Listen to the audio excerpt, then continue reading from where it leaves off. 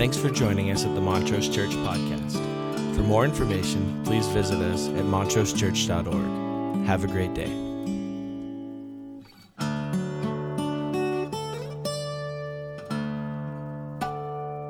Well, Merry Christmas. That was a really proud moment for me. You know, that's my daughter. I don't know if you know that. I know you're talking about me. Yeah, and Eric too. But I didn't even know she had that country twang in her. And I am super proud of that. That is good. Well, Merry Christmas to you. We're glad you're here. And I admire this group that comes on the eve of Christmas Eve because it means you have big plans. It means you have a lot going on. It's all jam-packed. You don't have possible time for anything tomorrow. I like that about Christmas. I like that about you at Christmas. Tomorrow night, you know, people wander in here. They got nothing better to do. Very low expectations, you know. So we're glad that you are here. And I want to just think a little bit about what people want out of life because I think it matters. We've been celebrating a simple Christmas through the Advent season, and we're thinking about what it means now in this last few hours and into Christmas Day to keep it simple. And we're celebrating over this Christmas Eve a simple gift. I think most people want similar things out of life. We want to know and be known. I mean, that's a tall order, isn't it? I want somebody to really know me and still like me. You know what I'm saying? Because I try to protect some of the parts of me that I don't like and I don't think are very likable.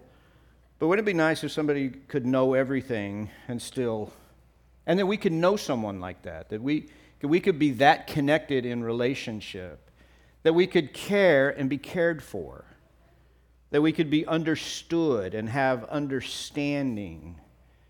I think all of that is deeply ingrained in us. And if we miss the simplicity of the gift of Christmas, then I'm not sure that the celebration is really what it might be or what it ought to be or what it could be.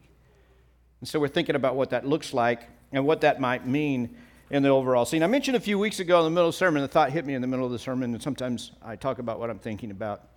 And I thought about this. It's fascinating to me that I think most of you have been around very much. You know I like history. And so when I find out that Hollywood's making a historical movie, I get excited about what it will look like to see, you know, in living color. And then I have a lot of fear and trepidation when that's going to happen. And this is what I've realized over the years of watching based on a true story movies from Hollywood, is usually the historical event gets lost in a love story. Like we know that the love story didn't exactly happen the way they're telling it. In fact, a lot of times what it is, it's a historical event that's woven through a love story, as opposed to a love story woven through a historical event. You know what I'm talking about? Do I need to get more specific? You have to pretend you get it, and I'll move on. If you don't get it, I'll keep trying to make sure you understand. Like Titanic. I mean, that's a story about a ship sinking. But what do we talk about and what do we remember? You know, we remember that guy on the front of the ship, you know, the king of the world. We remember the love story about it. I don't know if you know, but it wasn't a happy story. And it seems like that what happens is if you were challenged to go to a movie to just watch a historical, you'd be like, yeah, I don't really want to see that. But the human interest of human beings locked in relationship and love and figuring it out and understanding, that's human interest. That's what people lock onto. And then we come to this moment, this celebration, where really everything about this day, about this season is embodied in this. For God so loved the world that he gave his only son, that whoever believes in him should not perish but have eternal life. He did not send his son into the world to condemn the world, but that the world through him might be saved. We're talking here the greatest love story ever told, but we have turned it into something that is genuinely boring. And it's a love story. It's the story of a gift that's been given to us, that's been shared with us, that's been handed down to us. I don't know how many of you have seen the movie Polar Express, but on Polar Express, it's a big deal, the first gift of Christmas. It's a big deal that somebody every year is chosen at the North Pole, evidently, to receive the first gift of Christmas. And if you get to be chosen to get the first gift of Christmas, that's a really big deal.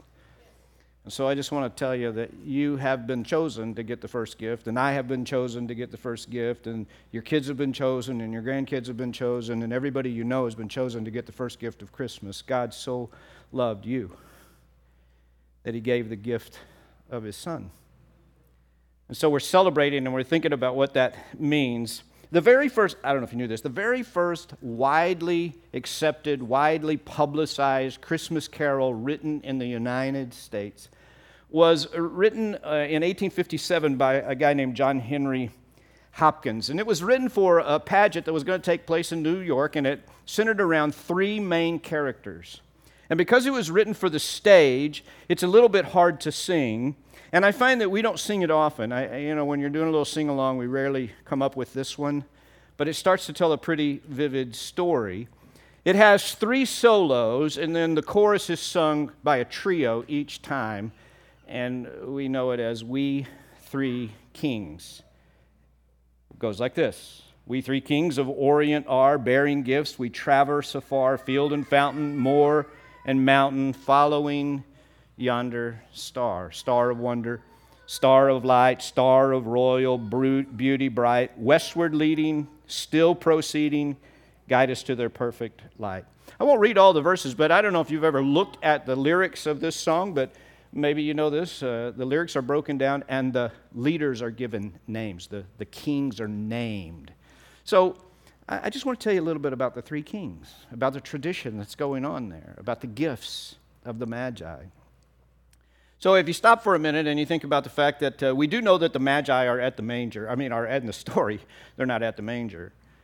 And we do know that historically there's a great deal of significance attached to these three kings. And so for a moment to understand that the gifts of gold and frankincense and myrrh were symbolic of a king. They were symbolic of a coronation, and they had been symbolic of the coronation of a king for many centuries before Jesus was born. This imagery of the kings bearing gifts for kings was something that was well known, and gold and frankincense and myrrh were typically the gifts that represented this coronation moment of the king. And so it's not something that just happened along in the story of the New Testament. It's something that had been happening and had been occurring.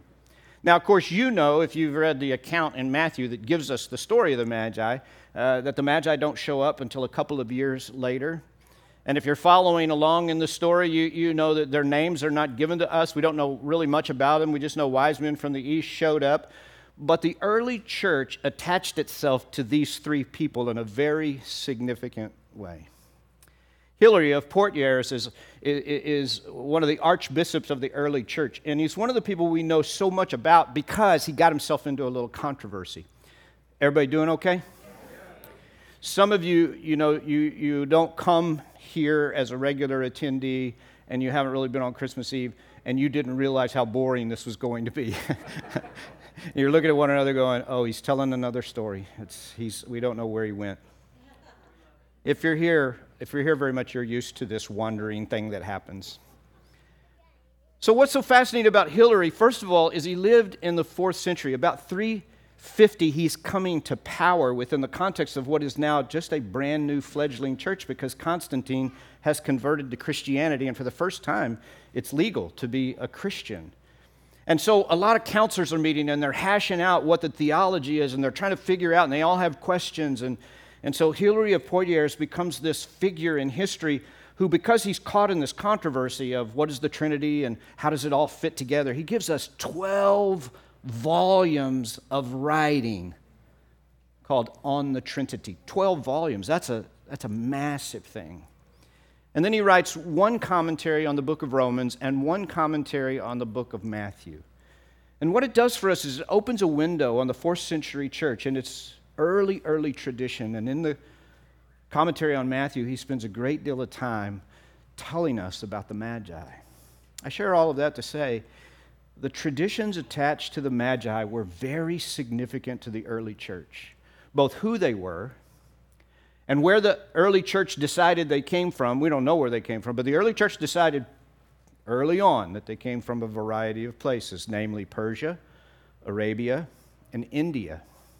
And they gave them names, Belshazzar, Gaspar, and Melchior. They named them, they placed them, Not only did they name them and place them, but they also created stories for them. Now, I don't know if these were traditions that were handed down. I'm just telling you, in 350 AD, we are already trading these stories. These stories have been talked about.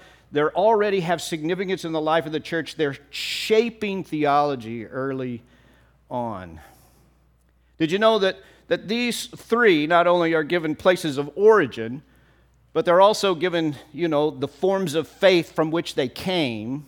We're pretty sure that the wise man from Persia was a Zoroastrian, a stargazer from the east. We're pretty sure the tradition holds that that's kind of what it was. But the early church not only figured all this out, not only carried all this tradition, but they also assigned ages to the wise men. Anybody know that? One of the wise men was 20 in the story. One of the wise men was 40 in the story. And one of the wise men was the incredibly old age of 60 in the story. Wonder he could walk at all, really, when you think about it. And why did the church attach all of this information to these folks that we know as the wise men? Well, listen to the biblical account of the story, and let's reflect for just a minute. Matthew 2:1, after Jesus was born in Bethlehem in Judea during the time of King Herod, Magi from the east came to Jerusalem and asked, "Where is the one who has been born King of the Jews? We saw his star when it rose, and we've come to worship him." And when Herod heard this, he was disturbed, and all Jerusalem with him. And when he had called together all the chief priests and the teachers of the law, he asked them where the Messiah was to be born. "In Bethlehem, in Judea," they replied. "For this is what the prophet has written, but you, Bethlehem, in the land of Judah, are by no means least among the rulers of Judah, for out of you will come a ruler who will shepherd my people Israel." And when Herod called the Magi secretly and found out from the exact time the star had appeared, he sent them to Bethlehem and said, "Go and search carefully for the child, and as soon as you find him, report to me so that I may go and worship him." After they had heard the king, they went on their way, and the star they had seen when it rose went ahead of them until it stopped over the place where the child was. And when they saw the star, they were overjoyed. On coming to the house, they saw the child with his mother Mary, and they bowed down and worshipped him. And then they opened their treasures, and they presented him with gifts of gold and frankincense and myrrh. And having been warned in a dream not to go back to Herod, they returned to their country by another route. Simple story. Not sure how much of the story is handed down from eyewitnesses one to another until it becomes codified into names and places and all of those other details. But the early church formed around this. And why? Why are these three so important? I don't know, maybe you're the legalist and you keep telling people that they don't belong at the manger. Maybe you're the person that sets them off on the side when you're at home setting up the nativity. Yeah, these guys don't come for 2 years. Don't put them down there with the baby. Come on. But for some reason, here's what I think. Number one, it's a simple gift wherever you come from. I think the early church, in fact, scholars tell us that part of the significance of the story and how it shows up so early in the traditions of the church is to say that this gospel was always intended to get out to all people. It was never intended to be held in. It was never intended to be only for the Jews. It was never intended to be sort of cycled into only a few people. It was something that was meant for everyone. It was something that was supposed to be getting out there, and it didn't matter who you were, and it didn't matter where you came from. The truth of the matter is this was for you. So significant was the story that it doesn't matter where you come from, that the names and the places became important to attach to the story. We wanted to symbolize something. That's good news. Doesn't matter where you come from. Number two, it doesn't matter where you find yourself. It doesn't matter where you find yourself in your journey. It doesn't matter what sort of faith you have. It doesn't matter what kind of story you have. Some of us, we're new to the whole idea of faith, or we live in this, very rational, empirical culture in which we live, and everything's just all science, and it's going to answer all our questions, and everything's going to get better and better and better and better and better if we just rely on the science. And some of us don't know how to open our hearts to the faith piece. Some of us had faith, and then it got beaten out of us. life came along and disappointed us and let us down. We got our hearts broken. Our lives got broken. We got broken. And the message of the Messiah becomes symbolic to the early church. God so loved the world, no matter where you come from, no matter what is going on, no matter where you find yourself, God loves you. God loves you. I do a radio show every week, and I'm always aware that the audience that's listening, they don't necessarily belong to church. It's a secular radio station in town. And so I find myself saying this very often. You don't have to believe this, but I at least want you to know what the Bible says. I at least want you to know what the narrative is. It doesn't matter where you come from, and it doesn't matter what's happening or where you find yourself at this moment. This is for you. And then it's a simple gift number 3, no matter what your age might be. And that's pretty important. I turned 62 this year. I'll turn 63 next year. And it seems to me as I get older that I feel less useful. You know? Okay, come on, let's be honest with each other. This is for people of all ages. It's not just for certain folks at a certain age at a certain time. I think this, one of the great things about getting older is getting grandkids, because grandkids make Christmas really good. Like your kids did when they were little, except you had too much work to do to really, But grandkids, you don't have to do any work. You can just make them crazy and give them back to their parents.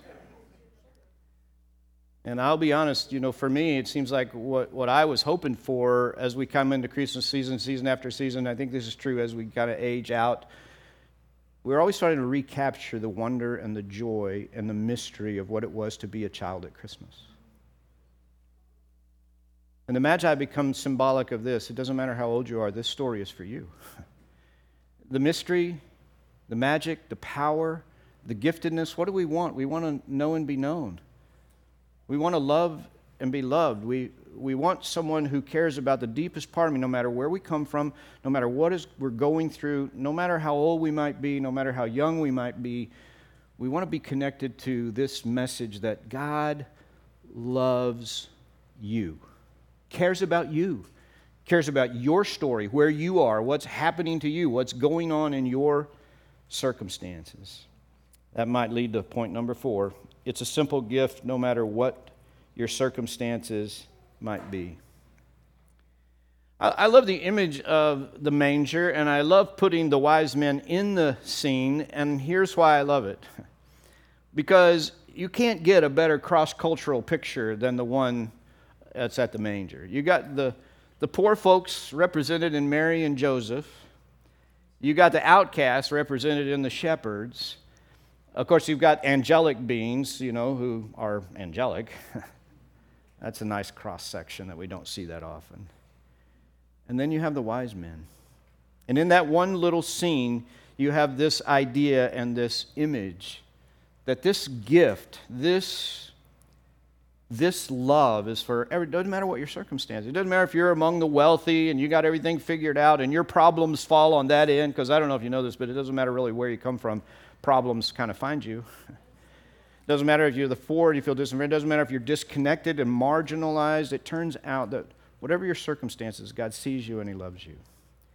Now, maybe so far you just think, well, okay, whatever. You haven't surprised me yet. People walk into a service like this and they carry shame. They carry sadness and they carry damage and they carry guilt. No matter what your circumstances, this gift is for you. God loves you, esteems you. You're His child. He builds you up. He longs to be in relationship.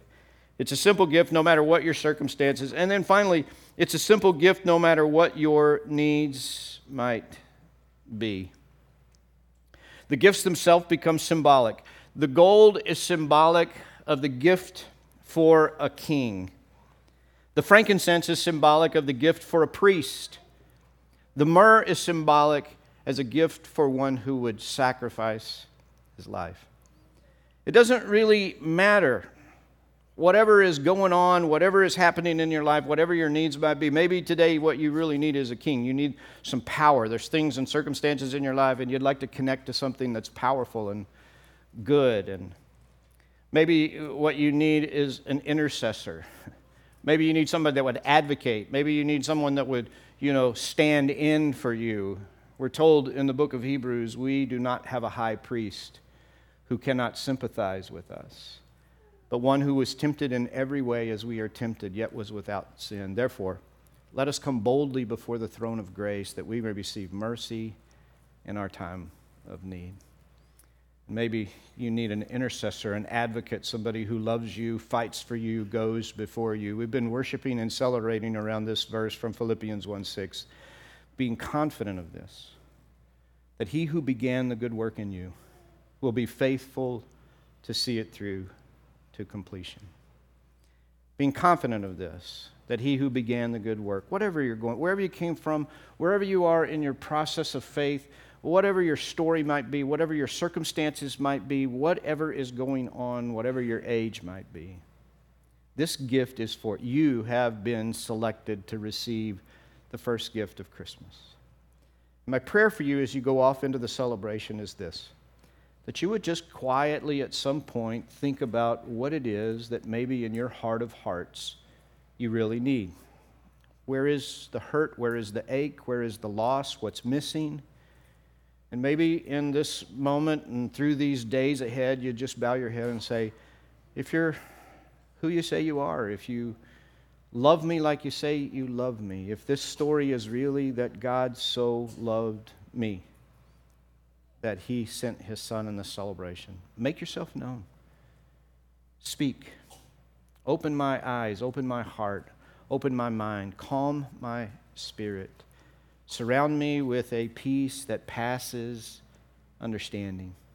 My prayer for you is that you wouldn't just think about the gift of the season, that you would actually receive the gift of the season. Let's pray. God, we give you thanks. We love you. We are amazed at the fact that you reach for us and search for us.